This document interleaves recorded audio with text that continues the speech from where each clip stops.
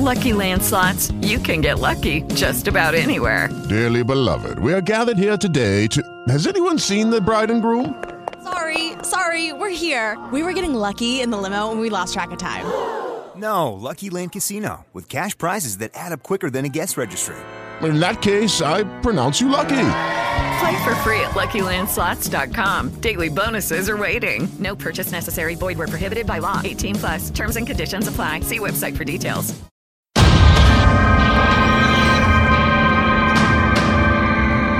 You never know what happens in the dark.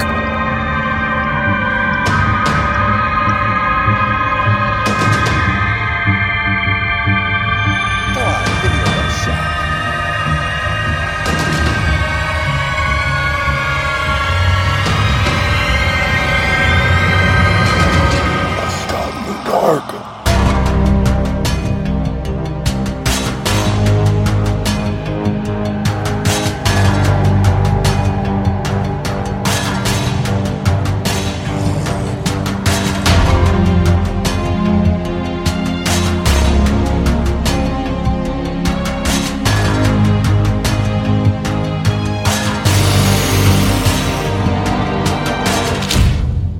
Welcome to the dark. Yes, welcome to the dark. Welcome back to the dark. And once again, I apologize for it being so incredibly long since the last episode of A Scott in the Dark. But you know, it's haunt season. It's not wabbit season. It's not duck season. It is haunt season. Now, there's a reference that most of you aren't old enough to remember. But anyway, yes, it is haunt season, and I will be completely honest, the Vault of Souls has taken a great deal of my time, just as much time as actually recovering from the nights of the Vault of Souls. It's getting harder and harder to do the overnight shifts, but still just as rewarding, and as I'm sure you all know, you have those morning after problems where you kind of have to wake up and it's like, okay, yeah, I'm here. So that's kind of what I've been going through. I can make excuses till the cows come home. Basically, I'm sorry it's been so long since the last episode. Those of you who are just joining us and starting to listen to the podcast for the first time, I do these all the time. I never have long lags in between episodes.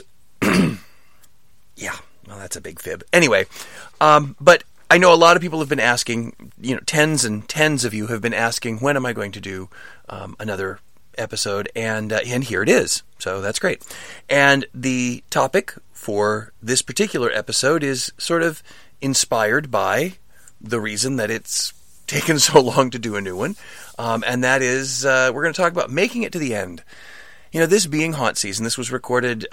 This one was recorded actually on October 22nd, and so we're all clearly in the middle of our main haunt season, and getting through haunt season can be tricky. I mean, it's something we look forward to and plan for all year long, and then it gets here, and we get about halfway through, and we realize, wow, this is a lot more exhausting than it used to be. Why am I so darn tired? And those of you who are youngsters, I'm sure that you're going, oh no, I could do this all year. Yeah, wait till your 20th season. But the truth of the matter is, there are some things you can do to make it much better and make it so that you get through the season and you feel great. You don't get sick. You don't lose your voice. You don't drive yourself absolutely nuts, and you do get just a little bit of rest every now and then.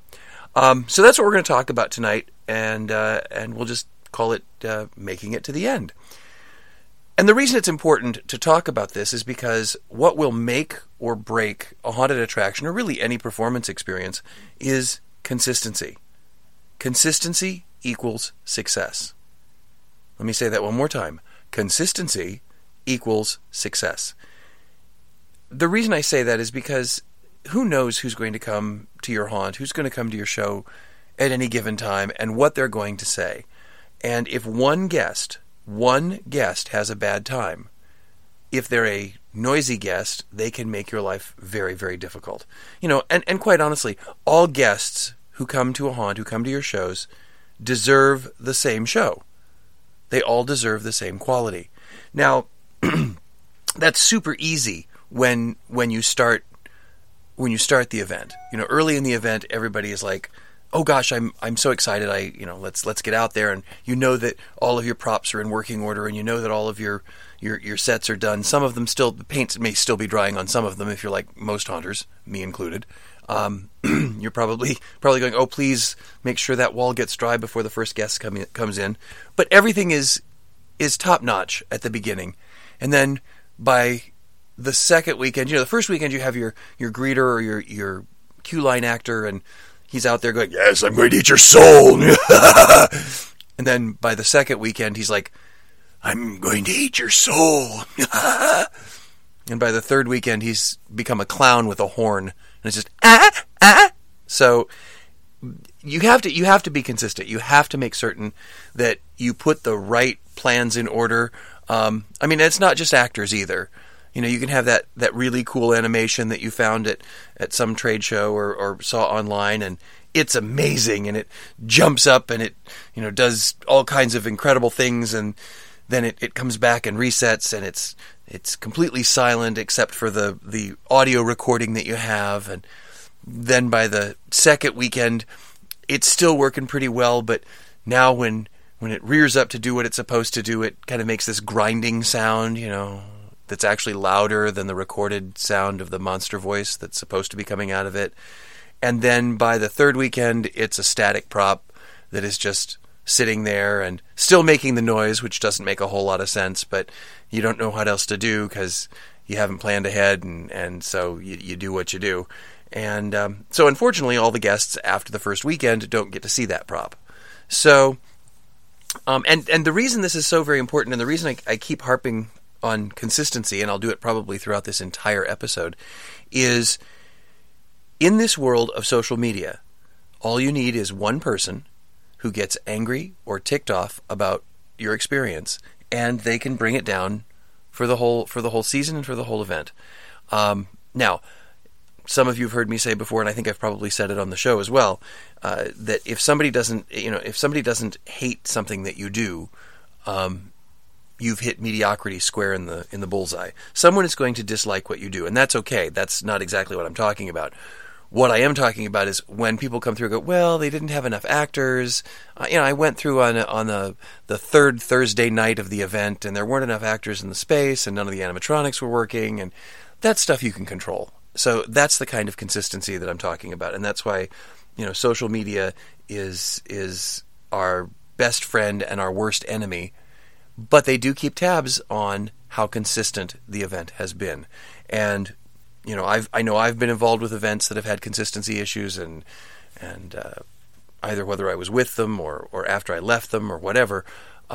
So it is absolutely essential to keep some form of consistency going. I like to say, start strong, stay strong, finish strong.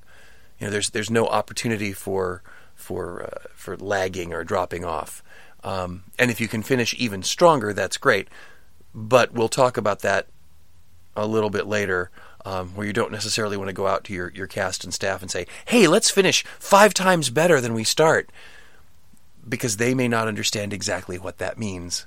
And that may mean something different to everybody. So you start with a really tight, well-oiled machine, and you finish with something loud and sloppy that has God knows what in it. So, but like I said, we'll talk about that in a little bit more detail in a moment. The way to make certain that you are ready to make it through the entire season is to plan ahead. I love the phrase, "If you fail to prepare, prepare to fail." You have to make certain that you have put things into place before you even open that will make certain you will make it through the entire haunt season. I've talked a little bit about casting and how people get tired and they don't realize, especially if they've never done it before, they don't realize how hard it is. And then you've got those everyone has war stories if you're a haunt actor. There was this time that I used my voice so much and so badly I was spitting up blood, and it wasn't a prop. It was actually mine. It was coming straight from my larynx. And to me, that's the sign of kind of an inexperienced haunt actor. I'd much rather have them say, "Yeah, I used my voice really well, and that's why I can keep that voice going the entire time, and I didn't have to have any problems." And and I didn't use the dreaded Chloraseptic or whatever it is that you use to numb your vocal cords now or numb your throat, the most dangerous thing you can possibly do. So if you do that, if you have cast that does it, that can damage you permanently, because basically what happens is it doesn't heal your voice, it doesn't make your voice any better, it just makes it so you can't feel it. So it's sort of like I'm going to pound on my hand with a hammer, and then eventually I'll ask for a shot of Novocaine so I can't feel me pounding on my hand with a hammer anymore, and then I'll keep pounding on my hand with a hammer. It makes absolutely no sense. So what you have to do is, if you are a haunt owner, you have to make certain that you cast strong, that you put good, strong people in there, and people who are willing to make good, smart choices as you move forward throughout the season. And I think it's important, if you are a haunt actor and you happen to be listening, continue to make good, smart choices throughout the season. I often say audition hard. Make sure that your audition process, again, if you're a haunt owner, make sure your audition process is actually harder than what they're going to experience. And then train hard. Train harder than what you think the experience is going to be. And that way, when they actually get into the performance and they've got the adrenaline and they've got the guests there, it'll seem easier and less daunting, and also easier to sustain. Easier to maintain throughout. The other thing that I always think is a really good idea is, during the course of training, train them to do warm-ups. Train them to do some physical stretching. This is especially true. I mean, it's just a no-brainer when it comes to things like sliders or stilt walkers or bungee guys or whatever your really physical dudes are.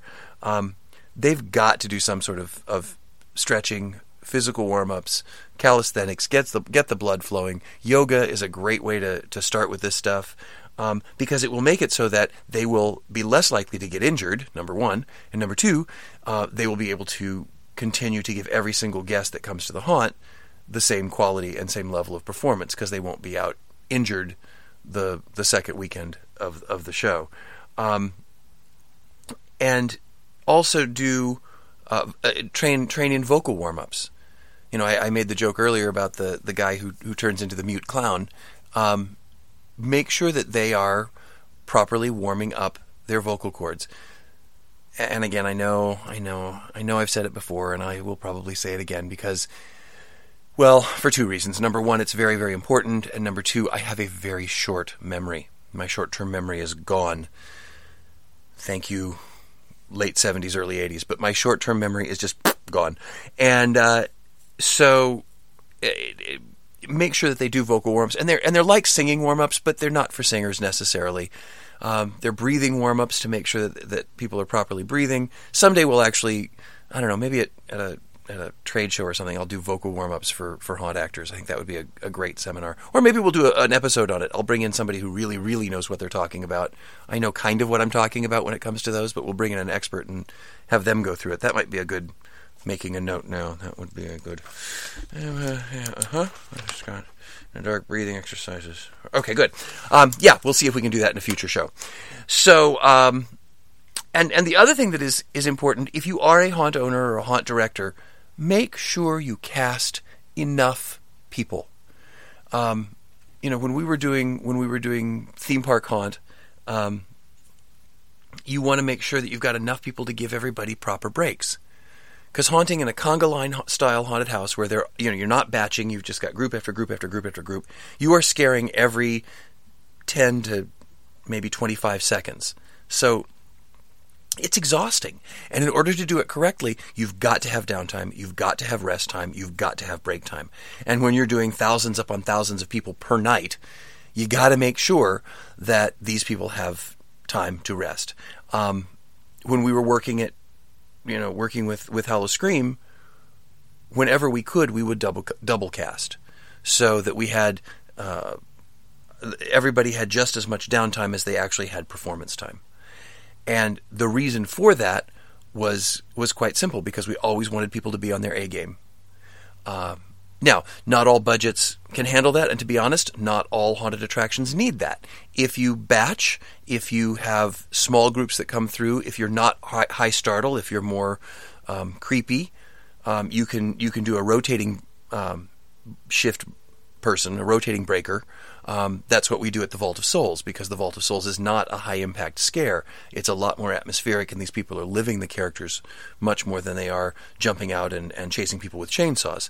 So we don't need to cast quite as many folks to provide breaks, because the work that's being done is not quite as strenuous.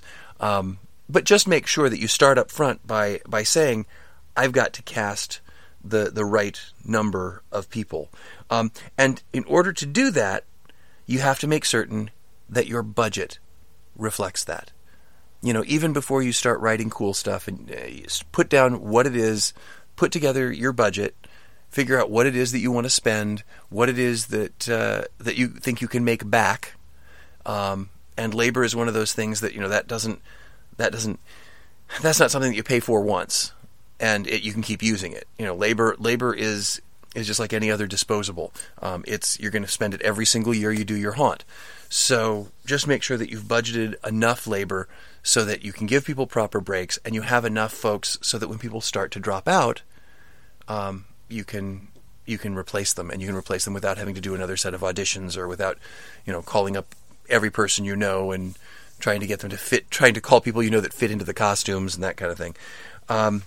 So just make sure that you budget to properly provide breaks, and budget so that you can also repair things or replace things. There are certain things that you will need to replace throughout the course of the run. I mean, whether it's props, costumes, makeup, people, whatever. Put that contingency into your budget so that even it's not, because it's not if it's going to happen, it's when it happens. It will happen. I mean, one of the perfect examples from doing theme park is we used to have these huge metal barrels that were used as scenic props in many, many haunted attractions. And the cool thing about them is not only are they props, they're also really good noisemakers. So when you bang on them, they have this resounding boom, and it echoes, and it's neat. I mean, it's really cool. But you have no idea. And you're thinking, well, these are big metal barrels. There's nothing that can happen to these. These are indestructible. They've never seen haunt actors. Haunt actors can pulverize things. No lie, I have seen it happen in a matter of 3 weeks, and this was at 3 or 4 nights a week of performance. I have seen these metal barrels be smashed down so they go from, what are they normally, about 4.5 feet, down to about 2.5 feet. I mean, they're literally that banged up. Or if they're hitting them on the sides, they're crumpled like a beer can. It looks like King Kong just came in and went, I'm done with this one, and tossed it off to the side. So they had to be replaced. And we have to budget. You have to budget for that. You have got to budget to replace things like that, to replace things like any kind of noisemaker that you can ever think of. It will have to be replaced. So basically, don't think about it either from a budgetary standpoint or a preparation standpoint that you're going to build props so that they can be repaired. Know how to repair them when you need to repair them. You will have to repair them. There's just no doubt about that. And just plan for it ahead of time. Because if you've got it planned for ahead of time, once again, if you fail to prepare, you might as well prepare to fail. If you've got it planned for ahead of time, when it does break or go down, then you'll have the fewest number of guests not experience that particular element. Oh, I mentioned noisemakers, things like shaker cans, or if you use shaker cans or any other kind of noisemaker. I personally like duck and goose calls just because they sound weird, especially, or a turkey call, especially if you happen to be in a clown house or something that's kind of wonky and fun. But just understand, well, I'm going to get one for each actor. Well, that's great because that'll last you a weekend. So you might as well just assume that the rest of your guests will not experience that noise or that sound. Just make sure that you purchase enough. If you are doing an escape room, for example, I strongly suggest buying 2 of everything, because those guests, not only you can't have things break, but they're on a time schedule. And what we did with the Vault of Souls release rooms this year is we have a because we have actors in the room with the guests, we have a workaround for every technical malfunction that can happen that involves actors and common sense. And we planned to do that during the rehearsal process. We actually worked through that during the rehearsal process. And, it's everything from they release some ridiculous story which ends up leading them to the next clue, or in our particular case, they can become possessed by the spirits that are trapped in the room with them. And if a video doesn't cue, for example, they know what the video says, and they can basically make it happen on their own. Now, obviously not the thing we want to have happen, but things go awry from time to time. So you just have to have in your back pocket, what do I do when this goes down? Not if this goes down, when this goes down, because it will. It will. Anything that can break will break during the course of your haunt season. And if you want to be consistent, prepare for that up front so that you're just ready to go. This is also true, by the way, with animations. One of the things that I strongly recommend, and this is not coming from me personally necessarily, but this is coming from a lot of the wonderful tech folks that I have worked with over the years. When you get an animation or an animatronic, the first thing you're going to want to do before you even install it is take it apart and see if you need to rebuild it. Take it completely. Just strip it down, know exactly what it looks like inside and out, because you will have to repair it. You will have to repair it, and you might as well know how to do it, or at least have some idea, and have some backups of the widgets and the thingamabobs that you need to don't you love it when I talk technical? But the widgets and the thingamabobs that you're going to need to repair this, because it's going to happen. You're going to look at it, almost every animation on the market. You'll take it apart and you'll go, wow, that's going to break right there. Look at that. That's going to break. Reinforce it. Reinforce it before it breaks. And don't misunderstand me. I am not slamming any of the providers of this stuff. They are, trying to make it affordable and so that people can use it. But if you're running an attraction, if you're running a haunt that it has a conga line throughput and you want, thousands and thousands of people, that animation is going to be firing almost all the time. It's going to be either firing or resetting. So you're going to have to ramp up the way it's built, reinforce the way it's built, and know exactly if it starts to do this, chances are good it means we need to replace that. And once again, I'm clearly not the tech guy, so I know in theory of what I speak, but I'm sure that those of you listening who are wonderful with animatronics and widgets and thingamabobs, that you guys will understand exactly what I'm talking about. Same is true with lighting. Make sure that with your lighting you have backup fuses and bulbs and lamps and I don't know, whatever else you're going to need. Gels. Oh my gosh, gels. Make sure that you have plenty of color medium so that when the gels burn through, and they will, for those of you still using conventional lighting, LEDs are great, but you know what? LED fixtures go too. So if you need 30 for your haunt, buy 35. You can always go back to the manufacturer and yell about something breaking later, but your guests don't care. Your guests do not care. I will give you a perfect example with the Vault of Souls. Because it uses a real elevator to take you from one floor to the other, we actually have an elevator repairman on site every night of the event. So if something goes wrong, it does not shut us down. We do not have to... yes, we can take guests up and down stairs. Obviously, that's an egress thing, and we're totally cool to do that. But it delays everything. It makes things run slower. So it is important to us to make sure to say, what if the elevator breaks? It's important for us to be proactive and say, we have a guy here who is ready to fix the elevator if it goes down for some reason. It's sort of like if you live north, I'm in Tampa right now, but I used to live in Chicago, and I will never forget that the winter after my father bought a snowblower when I was a kid was the winter that it did not snow, and nobody cared. it was like an omen or a talisman that warded off, not an omen. It's like a talisman that warded off the snow clouds, but that's okay because he was prepared. We were prepared to use this thing, and thrilled that we didn't have to. And the same is true with any sort of preparation for repair. And you may discover that when you take apart your animatronics that you have to add repair hatches or repair openings to get inside. Before I even started doing Haunt, I worked with a touring puppet company in Chicago, and we used to build our puppets not so that they would be easy to repair, but so that they would be easy to repair if something went wrong. We built them so that we could constantly get in and see if things needed to be repaired. So we built little doors in the back of their heads underneath their wigs or whatever, so that we could get in there and check and see, okay, how's the fabric holding up? Is the spring holding up? Is the eye mechanism holding up?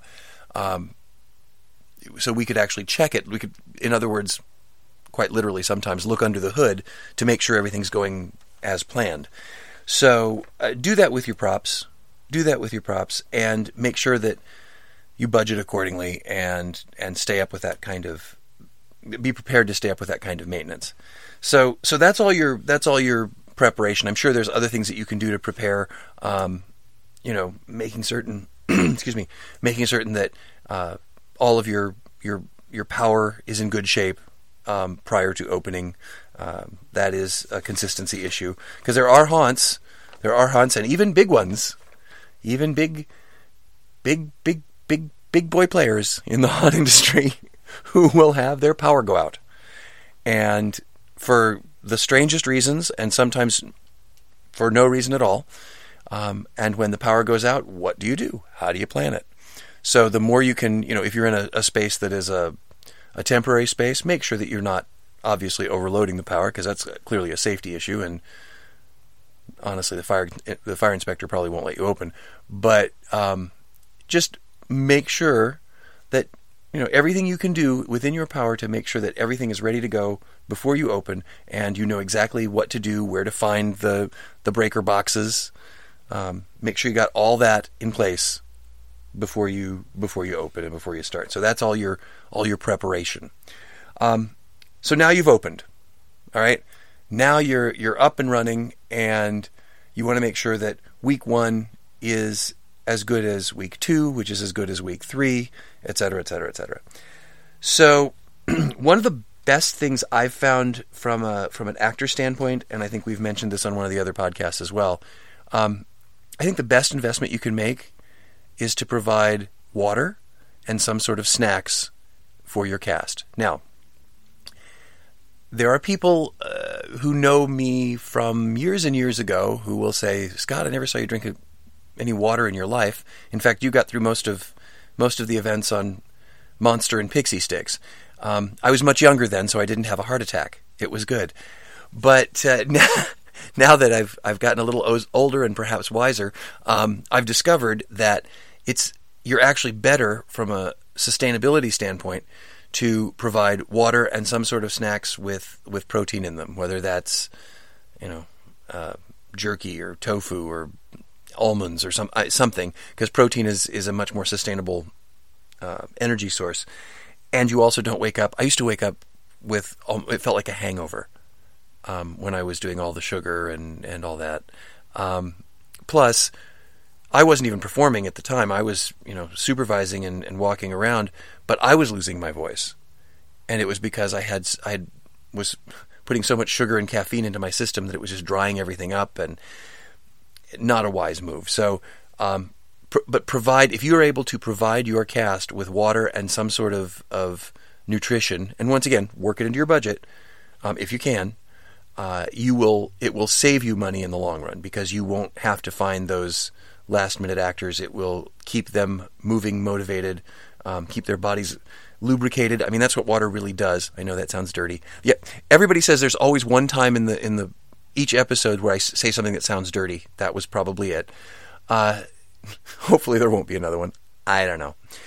But if you keep them hydrated, provide water, your actors will be able to go much longer, be much more consistent, and a little bit of extra snacks. Basically, you're providing them the basics, the things that their body needs. And if you can't afford to provide it, encourage them to bring it.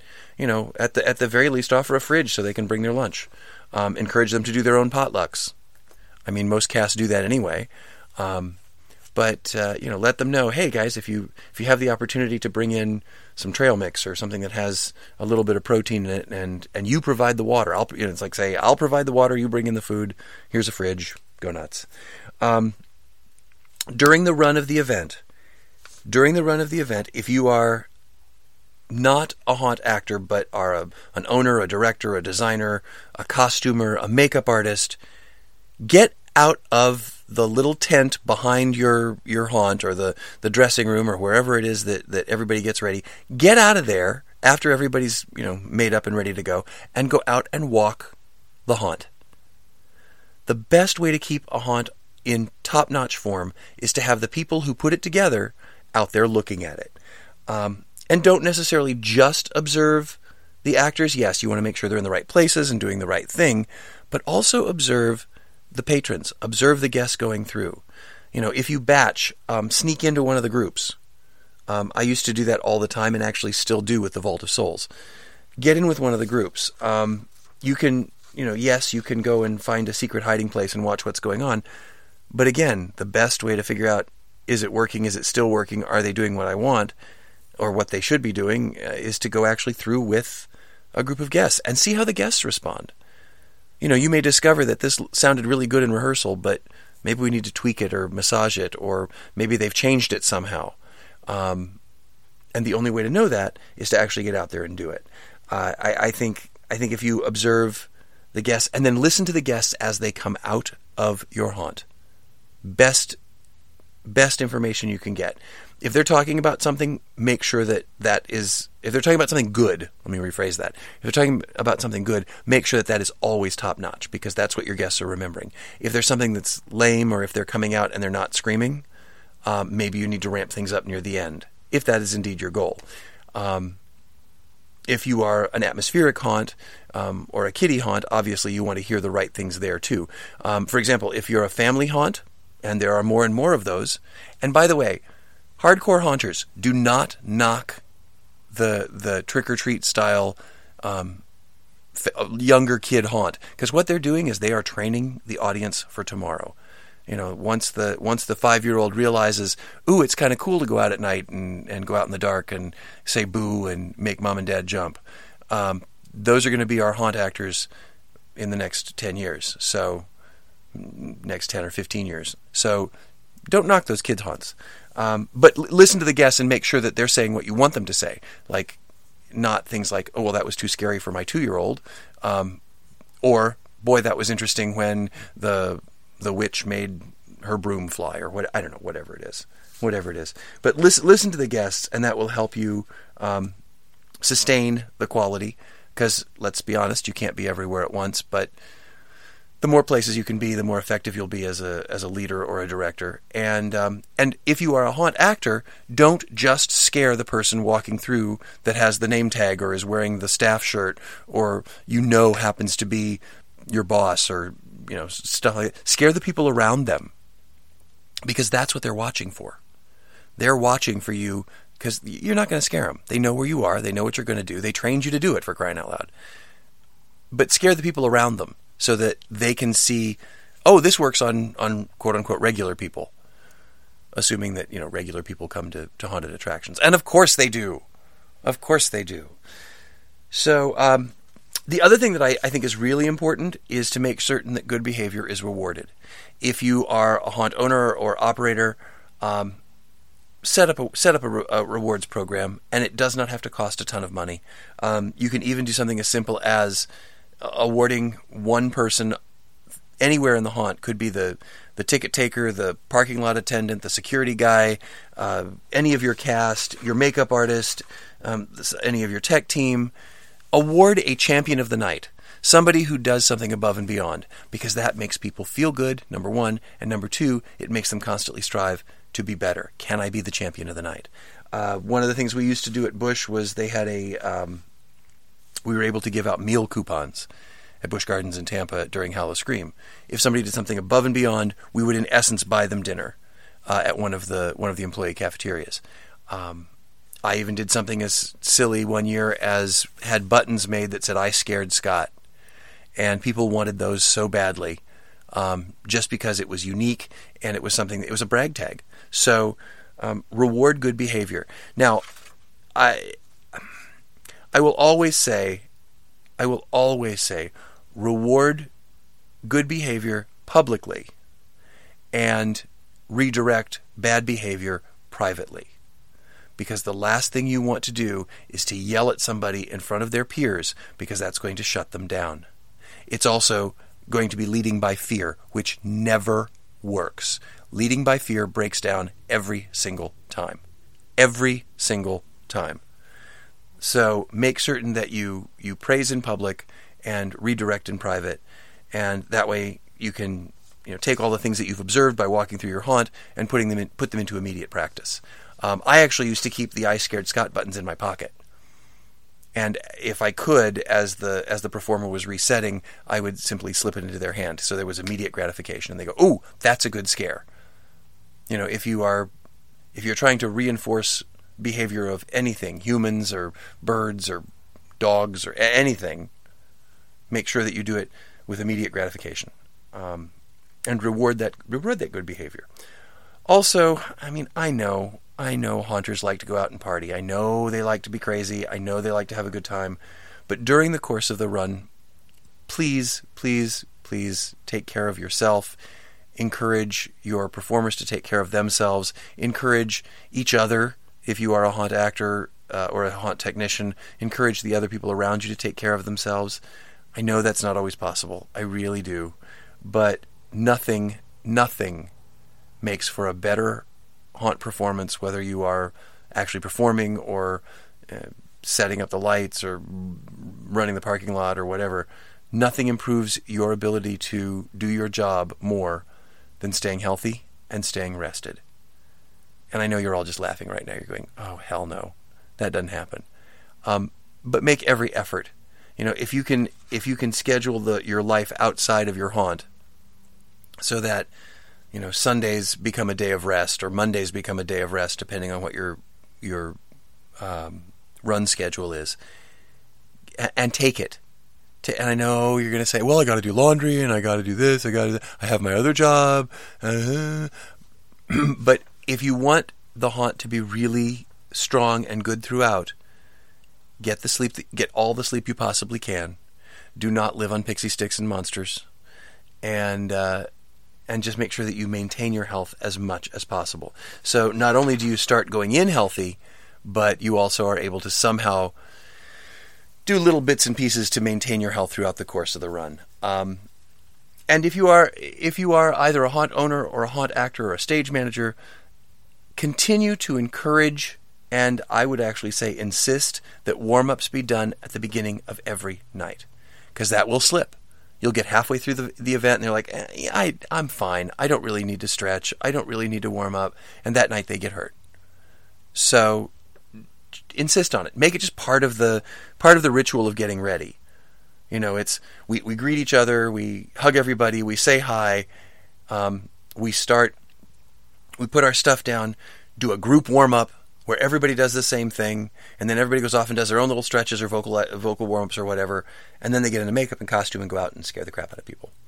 The other thing you might want to do, and again, this isn't just for haunt owners, this is for the frontline folks as well, do be aware of what I call content shift. If you start out thinking, okay, this is a room about impeccably, and this is a story that did actually happen at a haunt that I was part of, and it was originally supposed to be these guys in white doctor's coats that had just little tiny spatters of blood on them from doing like little things, like taking a scalpel and slicing under someone's gum, or just poking them just a little bit in the arm, so that just a little bit of blood came. So it was one of those. It was like that. I call it the paper cut creep. That thing where you kind of go, because I'm the kind of person, I can watch somebody be destroyed by a werewolf and it doesn't make me flinch. But if I see someone take a scalpel and draw it across their thumb, it woogs me out. So we had done a room like that in one of the haunts, and then the performers got it into their heads that they wanted to add a little more blood and a little more blood. And then we went down. I thought our costumer was going to blow up. We went down to see it one night, and they were, no lie, dripping in blood, which made absolutely no sense. It kind of ruined the room. It took away that realism, that creepiness. And I know a lot of people say, well, you can never have too much blood. Well, you can, because it gives you, you become numb to it if you don't continue to have variety.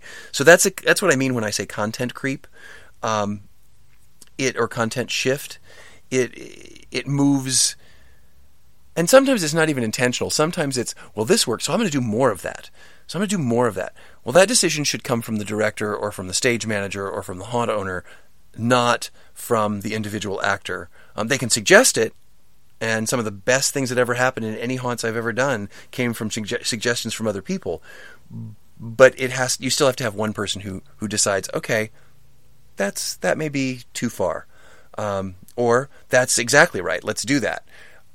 That's the kind of thing that leads to consistency, so that one person doesn't go, oh, wasn't that cool in that room when that thing happened? And a person who went 2 weeks later said, that thing didn't happen, I didn't see that.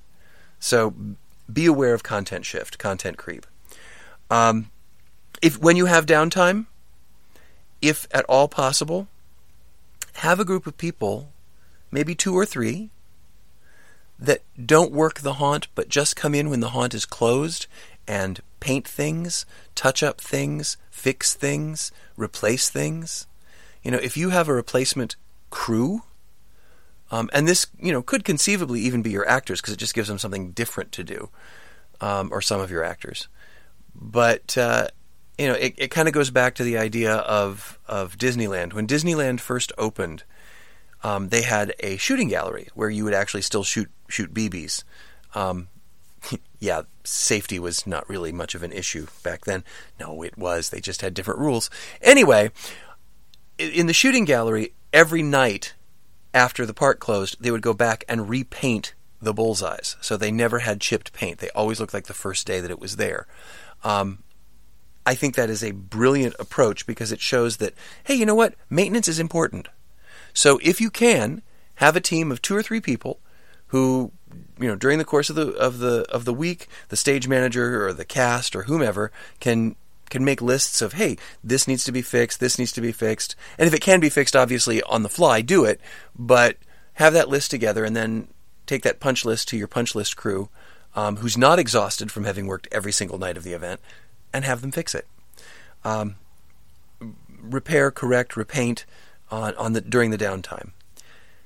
And I'm a firm believer that if a prop or something is around 50% complete or intact, replace it then, because it's going to break, and it's probably going to break the first time or sometime in the middle of the night, when an actor hits their prop against something and it's supposed to be a threatening moment, and the plastic blade from the pretend sword snaps off and goes flying across the room, and or worse yet, the metal blade from a metal sword snaps off and goes flying across the room.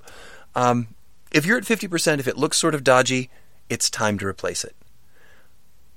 Perfect example of that is if you guys use sliders, or if you are a slider gear needs to be replaced on a regular basis. And especially if you're using PVC, which is what I recommend, or steel toe guards or whatever, if they're looking like they're about to fall apart, replace them before they do.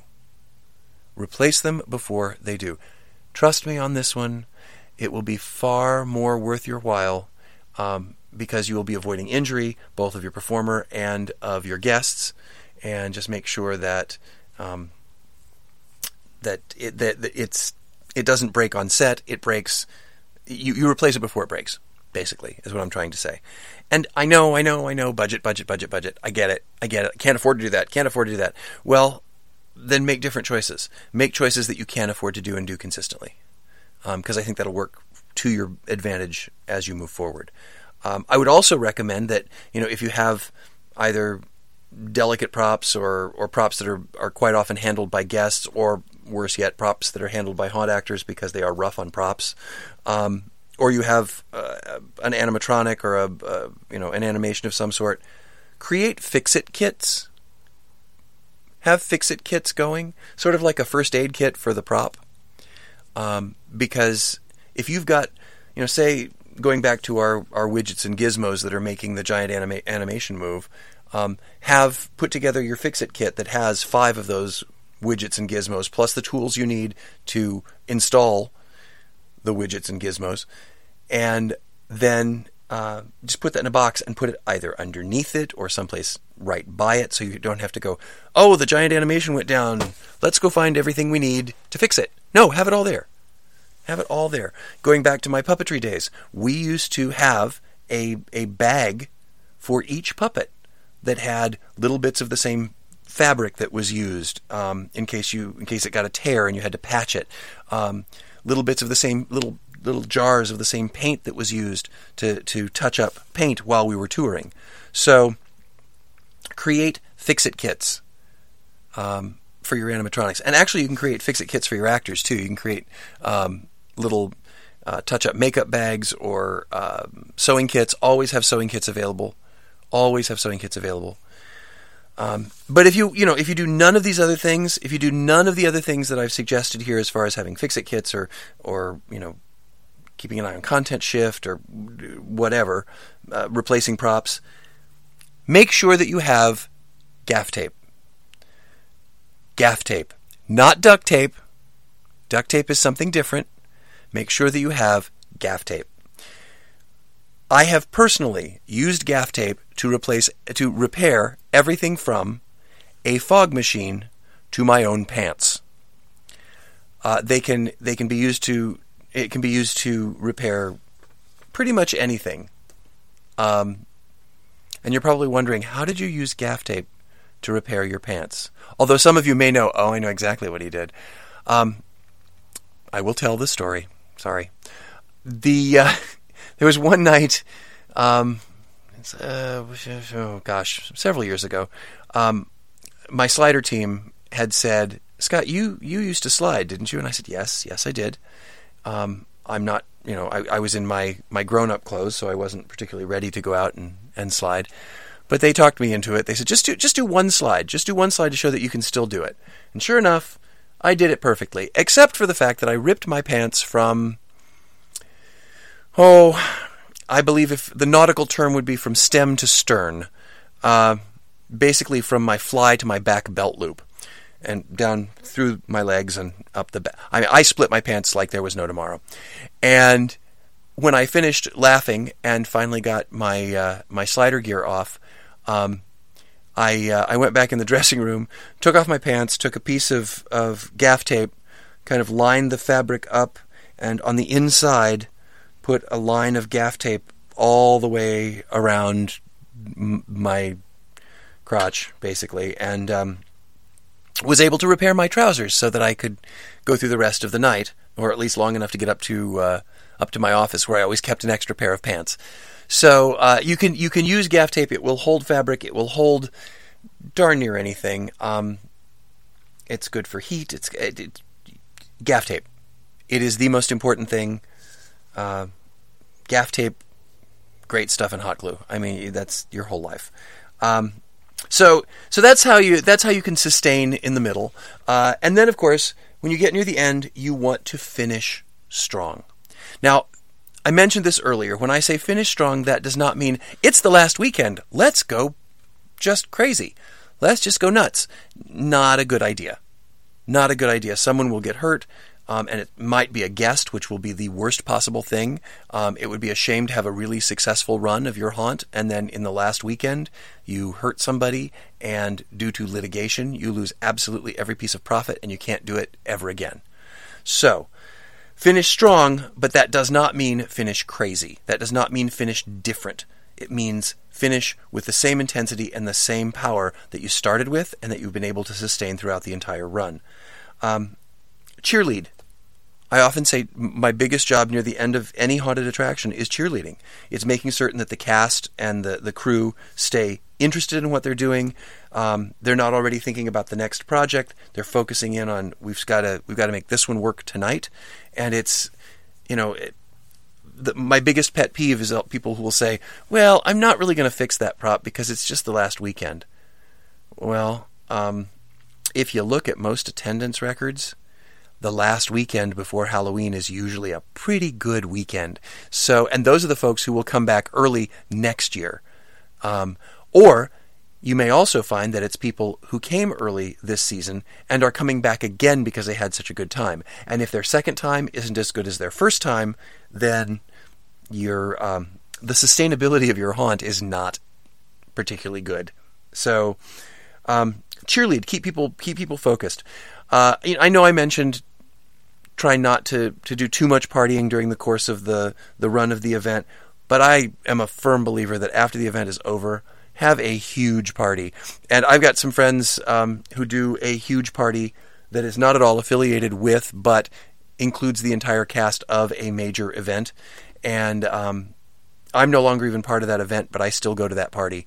And it's a heck of a lot of fun. And people look forward to it, and it gives everybody the opportunity. They don't think that they have to, say goodbye and get all their hugs and sorrow in on the last night of the event. They know they're all going to be together for that big end of season party, and I think it's really, really important to make sure that you have that and you use that as a tool to encourage them to keep coming and to be a part and to stay focused on the job so that then you can party afterwards. Before each one of my shows, I always make some handwritten notes, and that's why when you hear paper rustling like that, that's what I'm doing. I'm looking at my notes to make sure that I cover all the stuff that I want to cover. Otherwise, I just ramble incoherently. Well, okay, ramble even more incoherently than when I have notes. And I wrote down before I started this show, at this point I said, talk about discouraging late night shenanigans or last night shenanigans. The last night of almost every haunt or haunted event or haunted attraction that I have ever seen, people try to pull something. It may be something as harmless as, I'm going to take home this prop as a memento, and everybody thinks that they're the first ones to ever do it. If you are a kind and generous soul, you can let them do that, or you can all say everybody gets one thing, or you give them some special gift at the end. I don't know. Or you take a head count of all the props. You make them check them all back in so that they don't take anything home. Obviously, they can probably keep their makeup, but that's not the kind of shenanigans I'm really concerned about. There was a time, and I discovered this way after the fact, but there was a time in one of the haunts that I was involved in, which shall remain nameless. But if the people involved with this shenanigans, I love using that word because nobody knows what it means anymore. But look it up. If you are the people who were involved with these particular shenanigans, I know you did it. They actually decided after the event closed and all the guests were gone and they thought everything was shut down for the night, they decided to go streaking through the event. So here's a bunch of butt-naked haunt actors running around this event after it closed, and after I did find out about it, it was, let me just put it this way, it was not the wisest thing. It's something my friends would often refer to as a CLM, a career-limiting move. So make sure that you kind of keep tabs on those late-night shenanigans. And I don't want to say that, well, you should always be professional. You should always be professional if you truly care about what you're doing. If this is a business for you, if this is something that you want to sustain for a long period of time, you should take it seriously. Doesn't mean you can't have fun doing it, but don't make stupid choices. Don't decide to come in after security has locked up the building and run around naked. It's just not a good move. Not a good move. It doesn't show a great deal of respect for what you're doing. It might be fun, but only once. Just remember that your last guest deserves the same show as your first guest. the last guest deserves the same show as the first guest. And the only way to do that is through preparation, through sustaining the event, through the course of the run, and to make certain that you finish strong. I know that, like I said, at this point in time, if you're listening to this on a timely manner, you're probably all in the midst of haunt season. And in fact, you may not be able to listen to this because you're all in the midst of haunt season. But when you have a chance to take a deep breath and listen to this show, I hope I've given you some ideas and some suggestions as to how to make your events consistent from beginning to end and how to get through it without killing yourself or anybody else. Before I go tonight, there are a couple of places. I've had a couple of people ask a couple of questions that I would like to address and answer. Some folks have asked me, some people who have been reading the Haunt Journal. I've been writing a 4-part article for Haunt Journal magazine, and there's some people who say I've caught the last one or the last two, and I missed the first one or the first two, and I would like to get copies of that. Is there any way I can? That all of that stuff becomes property of the Haunt Journal when I write it. I will let them know that you are interested, and I'll see if we can do maybe whether they can post it online or give me permission to post it online. But I'm not ignoring you because I know some of you have contacted me online, and like I said, I'm not ignoring you. I just want to make sure that I can appropriately share that information with you. If you have been reading it, great. If you have not been reading it and don't get Haunt Journal magazine, what is wrong with you? It's a very good magazine. You should check it out. I do have some shows coming up that I'm pretty excited about. So if you are a listener and would like to say hi, and I know most of the listeners I've probably met in person anyway, the tens and tens of people out there listening. But I will be at IAAPA coming up in November, which is the International Association of Amusement Parks and Attractions. It's a huge trade show in Orlando. I will be there for that. I'm teaching actually a seminar, not on haunting per se, although I will be using some haunt examples. It is a seminar called No Theater, No Problem, The Impact of Atmospheric Theater or Atmospheric Performance. And so I will be there. And if you are an IAAPA member or plan to be at IAAPA, please find me. I would love to say hi and just walk up and go, "Hey, aren't you a Scott in the Dark?" And I'll feel really important and kind of go, yes, I am." And then you'll probably say something like, "Yeah, you just ramble on in your podcast. You should have more focus." That happens a lot. But I will also be at 2 specific haunt events, or I plan to be at 2 specific haunt events, barring any other unforeseen circumstances. In January, I plan to be at HauntCon in New Orleans, and I have submitted to teach a couple of seminars there as well. I don't know whether I'm teaching them or not, but as soon as I find out, I will put it on here. And so that's the beginning of 2018, and then I will also be at Transworld and hopefully teaching a seminar there as well. So there's a lot of places that you can run into me and say hi and let me know whether you think this is worthwhile or whether it's absolute garbage and just self-serving for me to talk into a microphone every now and then for an hour. The other thing that has come up that people have asked about are my books of poetry. Dark, sinister, creepy poetry and prose. I do have 3 books that have been self-published, and they are available at lulu.com. That's LULU.com. 2 of them are from the Vault of Souls, the first and second year. And then the third one is called Dreaming in Shades of Fear, which was actually my first one. That's the first one I wrote. And they're all available for sale on lulu.com. And if you want to find them, that's where they are. Just search Scott Swenson. I think I'm the only Scott Swenson on lulu.com. And you should be able to find them. But the names of the books, in case it doesn't come up under my name, are Dreaming in Shades of Fear, which is the first one. Then Souls, which is the second one. And Left Behind, which is the third one. Souls and Left Behind are strictly poetry and kind of embrace my Dr. Seuss meets Edgar Allan Poe approach, and the first one is has some of that, but also has some short stories, and that one's in paperback, and I go back and read it, and I go, ooh, that one's good, and ooh, I don't like that one. I don't know. If you do get them, read them. Let me know what you think.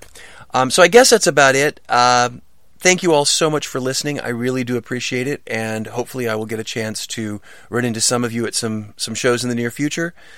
But until then, or until the next time that I dig out the computer and hook up the microphone, it's time for me to say goodnight and rest in peace.